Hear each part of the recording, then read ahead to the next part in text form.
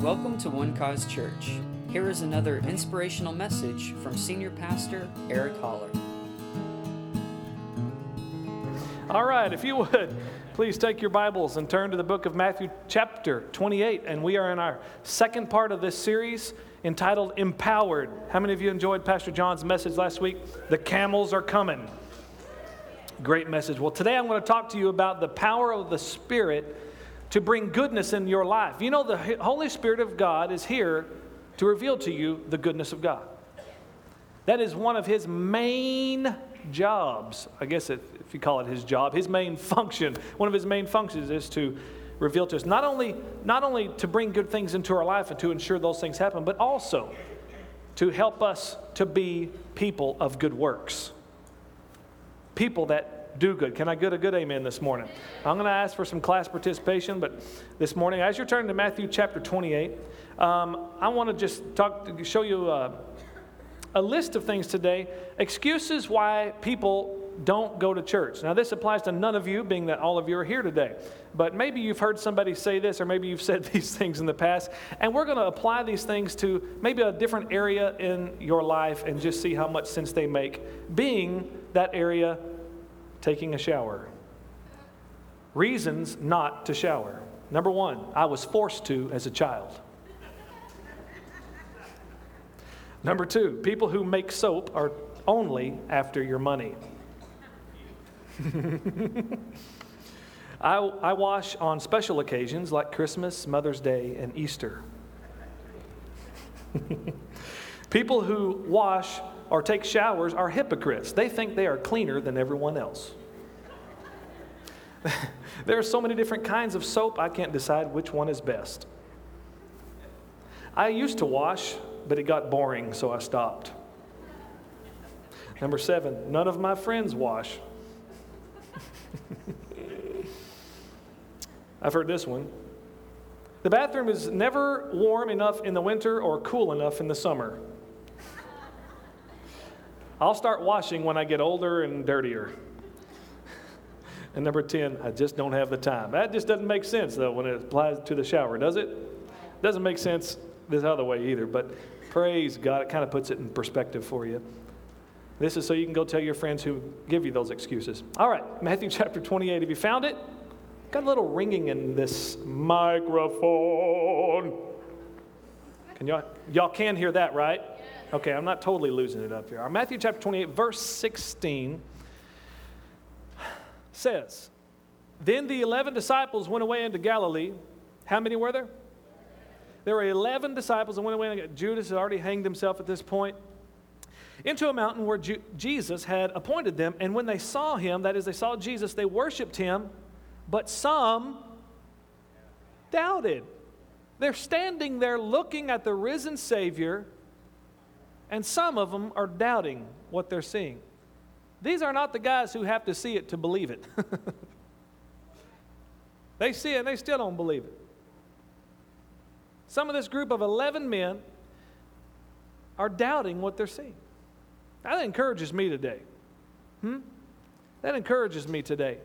That faith, walking by faith has nothing to do with what you're looking at. It's looking into the things that are unseen. Because the things that are unseen are really the real things. The Bible teaches us that everything that we see here in the natural everything that we see in the visible came out of the invisible. It came out of these invisible words from an invisible God who said, light be, and out of that invisible word became visible things. So the essence of who you are today is invisible. Your spirit and your faith causes you to access, to bring into the visible what is invisible. You have the same power inside of you. I don't know why I said that, but somebody probably needed it. Verse 18, some doubted, and Jesus came and spoke unto them, saying, all power, how much power? All power is given unto me in heaven and in earth. That kind of takes care of everything, doesn't it? Go you therefore and teach all nations. Now he's talking to disciples here that we read about that some of them were doubting. So these aren't the most stable guys at this moment. And he gives them this this commission, go into all the world, to all nations. 11 men, it's your job to go to all the world.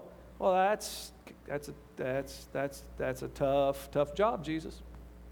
You expect us 11? Well, some of us here not real sure what's going on right now. To accomplish what you just said, to accomplish this impossible task. Go therefore and teach all nations, baptizing them in the name of the Father and the Son and the Holy Ghost. Jesus gives these 11 men virtually an impossible task to do. Because he's really showing us something wonderful. He's really showing us how to depend on God here. He says, I've got all power in heaven and in earth. You go therefore. He believes enough in his power to make crazy statements like that. To us, it's crazy. To him, it's just normal living. I have all power in heaven and earth. What he's saying is, nothing is impossible. Nothing is impossible for you. Go therefore and teach all nations. Now, a little while later, we come to Acts chapter 1, verse 8. Turn there for just a moment, and we see this incredible statement that Jesus made here. He gives them this thing to think about, going to all the world. Not just think about, but to go do. And I can imagine their minds are trying to calculate this in the natural, thinking, how in the world is this going to happen? How in the world is this going to happen? And this is our launching pad. This is our foundation verse for this series, Empowered. And it says, but you, this is Jesus talking to them, but you shall receive what? Power. When the Holy Spirit has come upon you, and you shall be witnesses to me in Jerusalem and all Judea and Samaria and to the end of the earth. That's how. This is how we're going to accomplish this impossible task. It's going to take the power of the Spirit upon us. And later on in the book of Acts, he blew their mind. It blows my mind when I read this account in Acts chapter 2, the very next chapter. It says that they were all filled with the Holy Spirit and began to speak with other tongues as the Spirit gave them utterance. And they're all sitting, and there's about 120 of them there. And the Bible says that 3,000 people were saved by that sign. They realized at that moment, and you and I need to realize at that moment, that in the natural that could not have happened. But when the Spirit of God began to fall upon the place, people began to surrender their lives to God. They saw this power, and it pulled them into the kingdom. Isn't that amazing? 3,000, God showing them, this is how it gets done, gentlemen. 120 guys in 1 minute can be used to lead 3,000 people. This is how the gospel goes out in power, through the Spirit of Almighty God. And the sign was they spoke in other tongues. Now there was the rushing mighty wind, and there was the cloven tongues as a fire. But later on in Cornelius' house, when Peter goes over to Cornelius, this Gentile, which, he never dreamed that he would be in a Gentile's house. I want to just make this clear today that not one Gentile was saved on the day of Pentecost. It was all Jews. And in their minds, they were still thinking that the gospel was for the Jews. When Jesus told them all nations, they were thinking all nations, Jewish nations.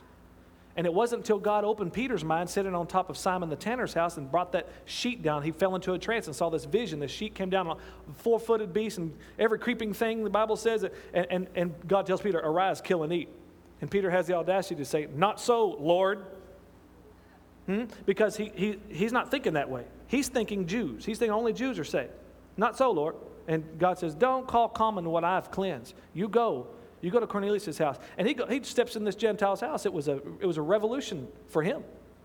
And steps in there and says, of a truth, I perceive God is no respecter of persons. And he began to preach the gospel to him. It says, and when he told them, whoever believes on him shall receive remission of sins, immediately the Holy Ghost fell on all those Gentiles, all those pagan dogs is what the Jews called them. Jesus called them a dog. And they all start speaking in tongues. Now, there wasn't any rushing mighty wind there, and there was no cloven tongues of fire. So the real edification, evidence, that is, of the Spirit of God being upon their life was speaking in other tongues. And so it was from then on. When they laid hands on people, they spoke in other tongues. And so it is today with us. There is an indwelling. The moment that you receive Jesus Christ as the Lord of your life, you have this indwelling, this Spirit. The Bible calls it in John chapter 4 a fountain springing up unto everlasting life. But then there's an ondwelling. Then there's an ondwelling that takes place where the Spirit of God comes upon you and you have the evidence of it by speaking in other tongues. And this is out of your belly shall flow rivers of living water. Remember Paul said in Acts chapter 19, is it okay if we go a little bit through the Bible here? I'm supposed to do that. Acts chapter 19, Paul shows up and he says, ask these men, have you received the Holy Spirit since you believed? Well, yeah, they had received the Spirit. But Paul's talking about the other experience of the Holy Spirit. And they said, we hadn't even heard of the Holy Spirit. And so they laid hands on them, they began to speak in other tongues. An amazing thing. And so it's through that thing, that ondwelling, the Spirit of God coming upon you, that empowers you to be a witness. It's an amazing thought. Now, I want us to, I was thinking about this a couple of days ago. Heather and I were down in San Antonio area for vacation this last week, and we were in New Braunfels on Friday night. My niece and nephew were both in a play there where they took all these Broadway songs, like these big hits, and they sang them throughout the night, from Phantom of the Opera and Les Miserables and Jekyll and Hyde and Annie and I don't know all of them, but it was really cool. And my little nephew had a solo part, but the first thing happened that they came out on the stage, and this man who had a really nice voice, strong voice, powerful, sang really high, came out and he began to sing, and we noticed his microphone wasn't on, so it was very hard to hear. Heather and I were sitting toward the back of the auditorium, and then the music came in and overpowered him, and then the other singers came in and they overpowered him because all their mics were on and his was off. And the Lord spoke to me, he said, that right there is a lot of Christians. That's a lot of Christians right there who are not leaning on the power of the Holy Spirit, so when they speak, it has no influence. And whatever they do, it doesn't have much influence because the things of this world are drowning them out. And the voice of the devil is drowning them out. The devil rolls about like a roaring lion, the Bible teaches us. A roaring lion is a loud lion, right? Now, he's not a lion, but he sounds like one. Are you hearing me? And you got to get louder than him. And the only way that you can really, truly get louder than him is through the power of the Spirit of God. Amen? Come on, can I get a good amen? And what the Spirit of God will do, see, is that in your own ability, see, you are simply limited to just your own ability. But when the Spirit of God is on you and when He's in you, you become empowered beyond what you could ever do alone. And He takes what you have and He amplifies it for the world to see and hear. Isn't that beautiful? He empowers you from merely having potential to living in your potential, walking in your potential. Now turn over to Matthew chapter 7 with me. Matthew chapter 7, the first book in the New Testament. And we're going to look at verse 7, Matthew 7:7. And Jesus is speaking here, and He says, ask, and it will be given unto you. Seek, and you will find. Knock, and the door will be opened to you. Isn't this wonderful? Listen to the language of the Lord Jesus. All right? Now, He doesn't put any conditions on that. We're the ones that always put conditions on it. Well, you got to know how to ask right, and you got to really be sincere, and you got to do this and that. Did He say any of that? How come we're always filling it up with our religion? When we can just take Him at His word, and He says, ask, it'll be given to you. If you can believe that, that sounds too good to be true. Well, you're half right. It is too good. And it's true. Praise God. Ask, and it will be given to you. Seek, and you will find. Knock, and it will be opened. This is all very positive, isn't it? There's no maybe. There's no wishful thinking. There is absolutes. There are absolutes, I should say. Let's go to the next verse. For everyone who asks receives. Well, I didn't get mine. I asked, and I didn't get nothing. I can already hear it. For everyone who asks receives. Now, is he telling us the truth here today? Everyone who asks receives. Ladies and gentlemen, we just got to believe this. We just got to believe this is true. Either it really is that simple, and we've just complicated it so much, or this is just a lie. I believe I'm at fault here. I don't think Jesus' words are at fault. I don't think He's lying to me. I believe if I didn't get what I asked for, I believe there was an error on my part. Somewhere I quit believing. Somewhere my faith was short. Can we just be honest enough to say that? To examine our own faith? Because, as a true disciple of Christ, you're going to be challenged on your faith. let's just look at it for just a moment. How many times did Jesus turn to his disciples and say, oh, you have little faith. Where was your faith? You couldn't do it because you had no faith. And we get so offended. Oh, I've got all the faith I need. So delicate and so. But if you're going to be a true believer, a true disciple, you're going to need to answer that question. Where was my faith? It dropped off somewhere back there, I guess, Jesus. But you know what? Believe again. Believe again. Believe again. Are you hearing me? God is not just the God of second chances. He's the God of many chances. I am witness to that today. Huh? Any other witnesses today that God is a God of many, many chances? Huh? If that wasn't true, he would not have said, where sin abounded, grace did much more abound. Ask and you receive. Seek and you will find. Knock and the door will be open. For everyone who asks receives. And whoever seeks finds. And whoever knocks, the door will be opened unto him. Listen to this. Verse 9. This is so good. Or what man is there of you, if his son asks for bread, will give him a stone? Or if he asks for a fish, will give him a snake? He gets real specific here about asking. I think it's wonderful. He says if he asks for a fish, what dad is going to go, eat this rock instead? Or if he asks for a piece of bread, he's going to give him a snake. He says, if you then, being evil, know how to give what? Oh, man. See, this religion hates this talk.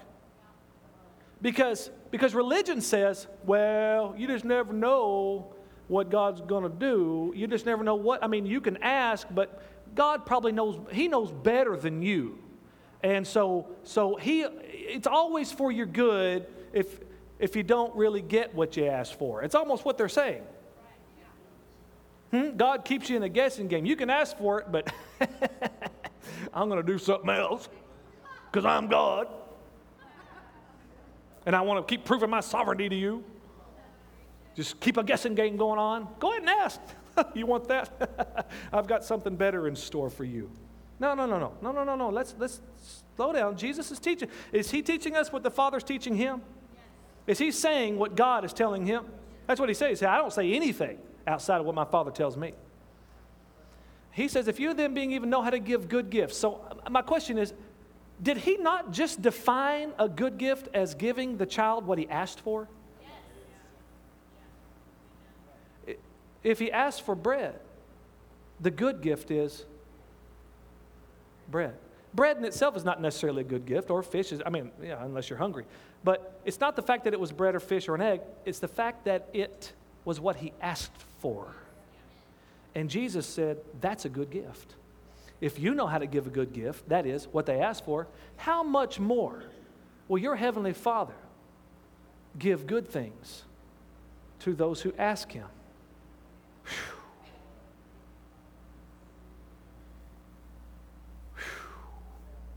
God, forgive us for ever doubting that you wanted to give us what we asked for. Forgive us for our religion. Forgive us for all the doubt. Forgive us. Forgive us. Help us to just believe this message, to believe this word that you really are that good that you want to supply what we've asked for.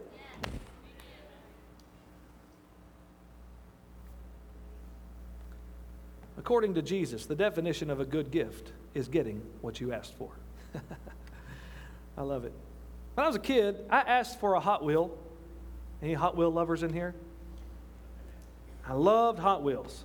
Me and my brother, we collected them and played with them all the time. And my mom we were heading to Gainesville one time to the local store, and I asked Mom to get us a Hot Wheel. So we were sitting in the car. Back then, you could leave your kids in the car. I don't know why that was okay, but they frown on that today. We're sitting out there in a little baby blue Pinto with the windows down, waiting for Mama to get done shopping. And so Mom went inside and we told her what we wanted. She came out and she hands this package to me. And it's not a Hot Wheel. It's this 5-pack instead. you know. And she's thinking, you know, for the same price, I can get a 5-pack. And it's just those little die-cast little cars that had no substance to them. Y'all know what I'm talking about? They're just a little mold of a car. I didn't like that. That's not what I asked for. And I told her so, and I should not have told her so. But I did tell her. And I was so sorry that I ever brought that up. Can't really fault Mom, though. You know, we kind of grew up together. She had me when she was 17 years old. So, you know, we're just working life out together. Now what she's done is just quit trying to figure out what I want, and she just gives me cash. I like that. Christmas time comes around, I know I'm getting dollar bills. Praise God. And cash is always good. Amen? That's always a good gift. But, you know, But I remember that. Not that I fault my mother or anything. I kind of do. I'm kind of still waiting for that Hot Wheel. But that stuck in my mind, that I asked for something and I didn't get it. I didn't get what I asked for. I got something kind of like it, but it wasn't it. This is not how your Heavenly Father works. It's not how He works. I was sitting one time in a church service out in West Texas, and I have guitars coming into my life, and I give guitars away, and I taught a lot of students over the years, and many times just giving them a guitar if they didn't have one, because God's blessed me, and by doing that, I've had them just come through my life, and so it rolls like that. And so I had run out of electric guitars at this time, and I was sitting in a church service, and I thought toward God. While the pastor was preaching, I just thought toward God, I'd like to have an electric guitar again. I don't have one. And it was that sound. I didn't even utter it. I just thought toward God. And the church service ended about 45 minutes later, and a friend of mine that was in church, he was our bass player on our worship team, he said, Eric, come here with me. And he took me to the back of the church, but they're behind the stage. We had these rooms where we had like guitar cases and all that kind of stuff back there. And he reaches and picks up this guitar case, and I knew it was his electric guitar that he had just for spare in case we needed one in church. And he said, while we were sitting in church, God told me to give this to you. Now, come too late to tell me that God does not give you what you asked for. I didn't even ask for it. I just thought about it. And God said, I'll do it. Are you hearing me? Are you hearing me? Don't be afraid. Jesus, remember how specific He got. If He asked for a piece of bread, what are you asking for? What is it that you're asking? What good thing is it what thing is it that you need in your life? What is it that you're desiring? Jesus said, whatever things you desire when you pray, believe that you receive them. And it just might work out for you if you really, really try. We'll see what happens. We'll spin the big wheel in heaven. And if it lands on your number, your Heavenly Father wants to give you what you asked for. And when Jesus defined a good gift, I love this. And then later on in James, it teaches us every good gift and every perfect gift is from above and comes down from the Father of lights, with whom there is no variableness nor shadow of turning, which means He will never change His mind. He will always be about bringing good gifts into your life. And those good gifts are what you asked for. Praise God. Why don't you give Him a praise this morning?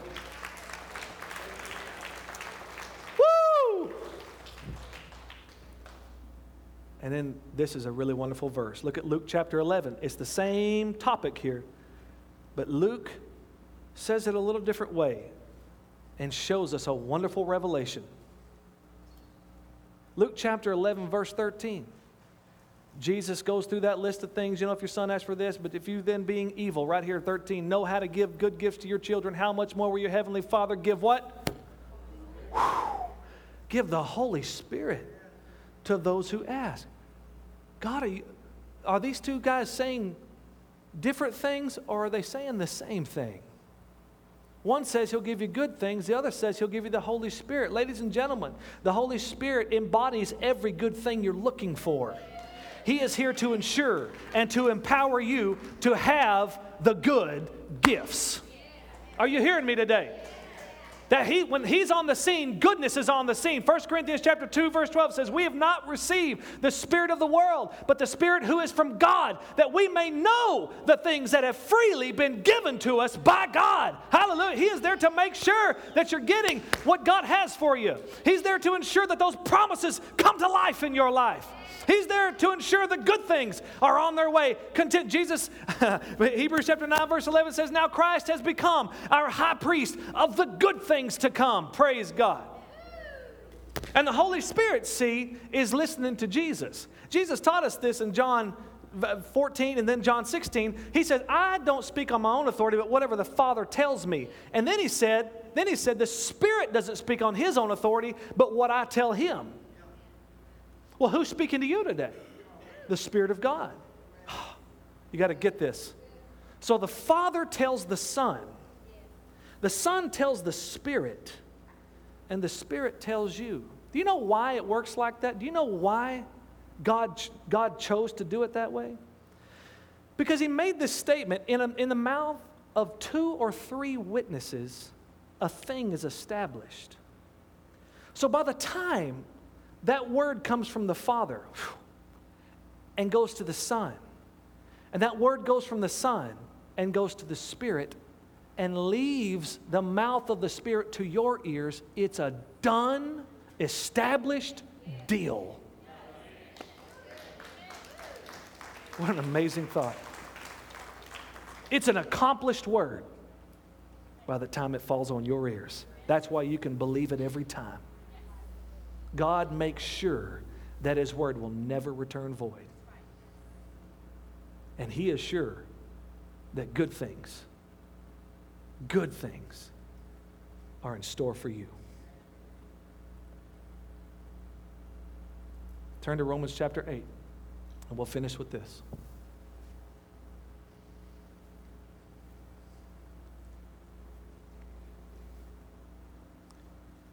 Let me back up that lie. We'll start to finish with this.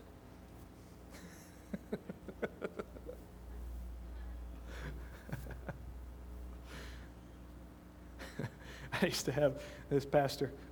It wasn't Pastor John. I worked 4 years ago. He'd get to preaching. I mean, he loved his preaching, as every preacher does. And he'd get up there, and man, he'd be going about 35, 45 minutes, get into it, and he'd say, and that was just the introduction. Oh, God, are you kidding me? Thought you were wrapping this up, Pastor. You're just getting warmed up.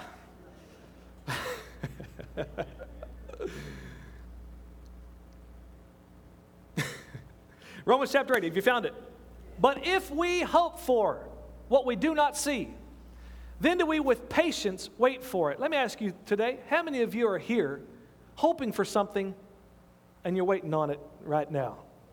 You have something you're hoping for and you're waiting on it right now. You know, the Bible teaches us to imitate those who through faith and patience inherit the promises. We love the faith talk, but it's that patience talk. Huh? But we're waiting. I've got things in my life I'm waiting for. I'm believing God. I've got to hope for them. Waiting for them patiently. Look at this. Likewise, or in the same way, the Spirit also helps our weaknesses. My gosh. Just like you are hoping for what you're not seeing, the Spirit is hoping for what He's not seeing yet. In the same way, the weaknesses in your life, the Holy Spirit is not expecting you to stay weak. He's not expecting you to stay infirmed. He has a hope for you. Just like you hope for what you do not see and you're patient to wait for it, He hopes that you are going to get strong. Come on, this is good news today. This is good news. God's not expecting you to fail. Well, He's done this before. I'll just step back and watch this, Gabriel. Watch this, Jesus. Watch this. This guy just keeps on falling off the cliff. Right about this part. Watch this. Watch it. Watch this. No. No, the Spirit of God has a hopeful expectation for you. In the same way, He helps you in your weaknesses. Listen, for we do not know what we should pray as we ought. Now, I know how to pray, and I love to pray, but I don't always know what to pray. I mean, I can quote the word and speak the word, but there are times when I need the Spirit of God to get real specific. Are you hearing me? Listen to me. Listen to this. We don't know what, but the Spirit itself makes intercession for us with groanings which cannot be put into words. And he that searches the hearts knows what the mind of the Spirit is, because he makes intercession for you, the saints, according to the will of God. I might not always know what the will of God is in a situation, but if I'll start praying in the Spirit, then I can know that the will of God is being prayed in that situation. Man, you can't have any more surety than that. Well, we just never know what the will of God is. Start praying in the Spirit, you'll know. I don't know what to pray in the Spirit. Pray in the Spirit. Pray in the Holy Ghost. That's the power. It's all the power that you need to make sure that the will of God is being prayed for your life.